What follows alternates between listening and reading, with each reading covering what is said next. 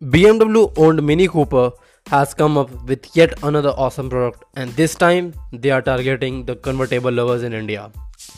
Mini Cooper is one of the most iconic brands in the world and is a favorite among luxury and performance hatchback buyers.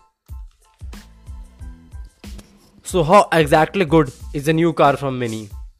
Fun fact, the Mini Cooper convertible happens to be the most affordable new convertible car in India. So let's start the episode without any further ado. Starting with the design, it's the classic Mini style from every angle. The most appealing angle of the Mini Cooper convertible for me happens to be the front quarter view from the left side. Not only it gives an idea about the proportions of the car, but it really gives the perspective of the design from the eyes of the onlooker. The rims are designed in such a way that it brings out the sporty characteristics of the car and accentuates it in a subtle way. When you see the car from side profile, you really start to see how small the car is. Even though Mini claims it as a 4-seater, I suggest you that it should be best used as a 2-seater. Let's talk about what's under the hood. Under the hood is a relatively small 2-liter 4-cylinder engine that is BS6 compliant and produces a decent 189 horsepower and 280 Nm of torque.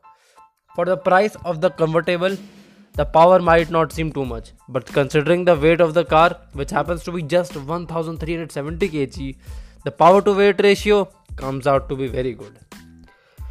Even though the car is very sporty, it will give you about 16.7 kmpl of mileage, which ain't that bad either. The top speed of the Mini Cooper convertible happens to be 228 km per hour, which is almost similar to the Mustang we have in India. But here on Motor Drift, we don't just talk about numbers or spec, we give you the reasons to love the car. The reason why the Mini convertible is loved is because it provides the driver and enthusiast with a unique combination of fun to drive performance, engineering, and unconventional open top attitude for 4.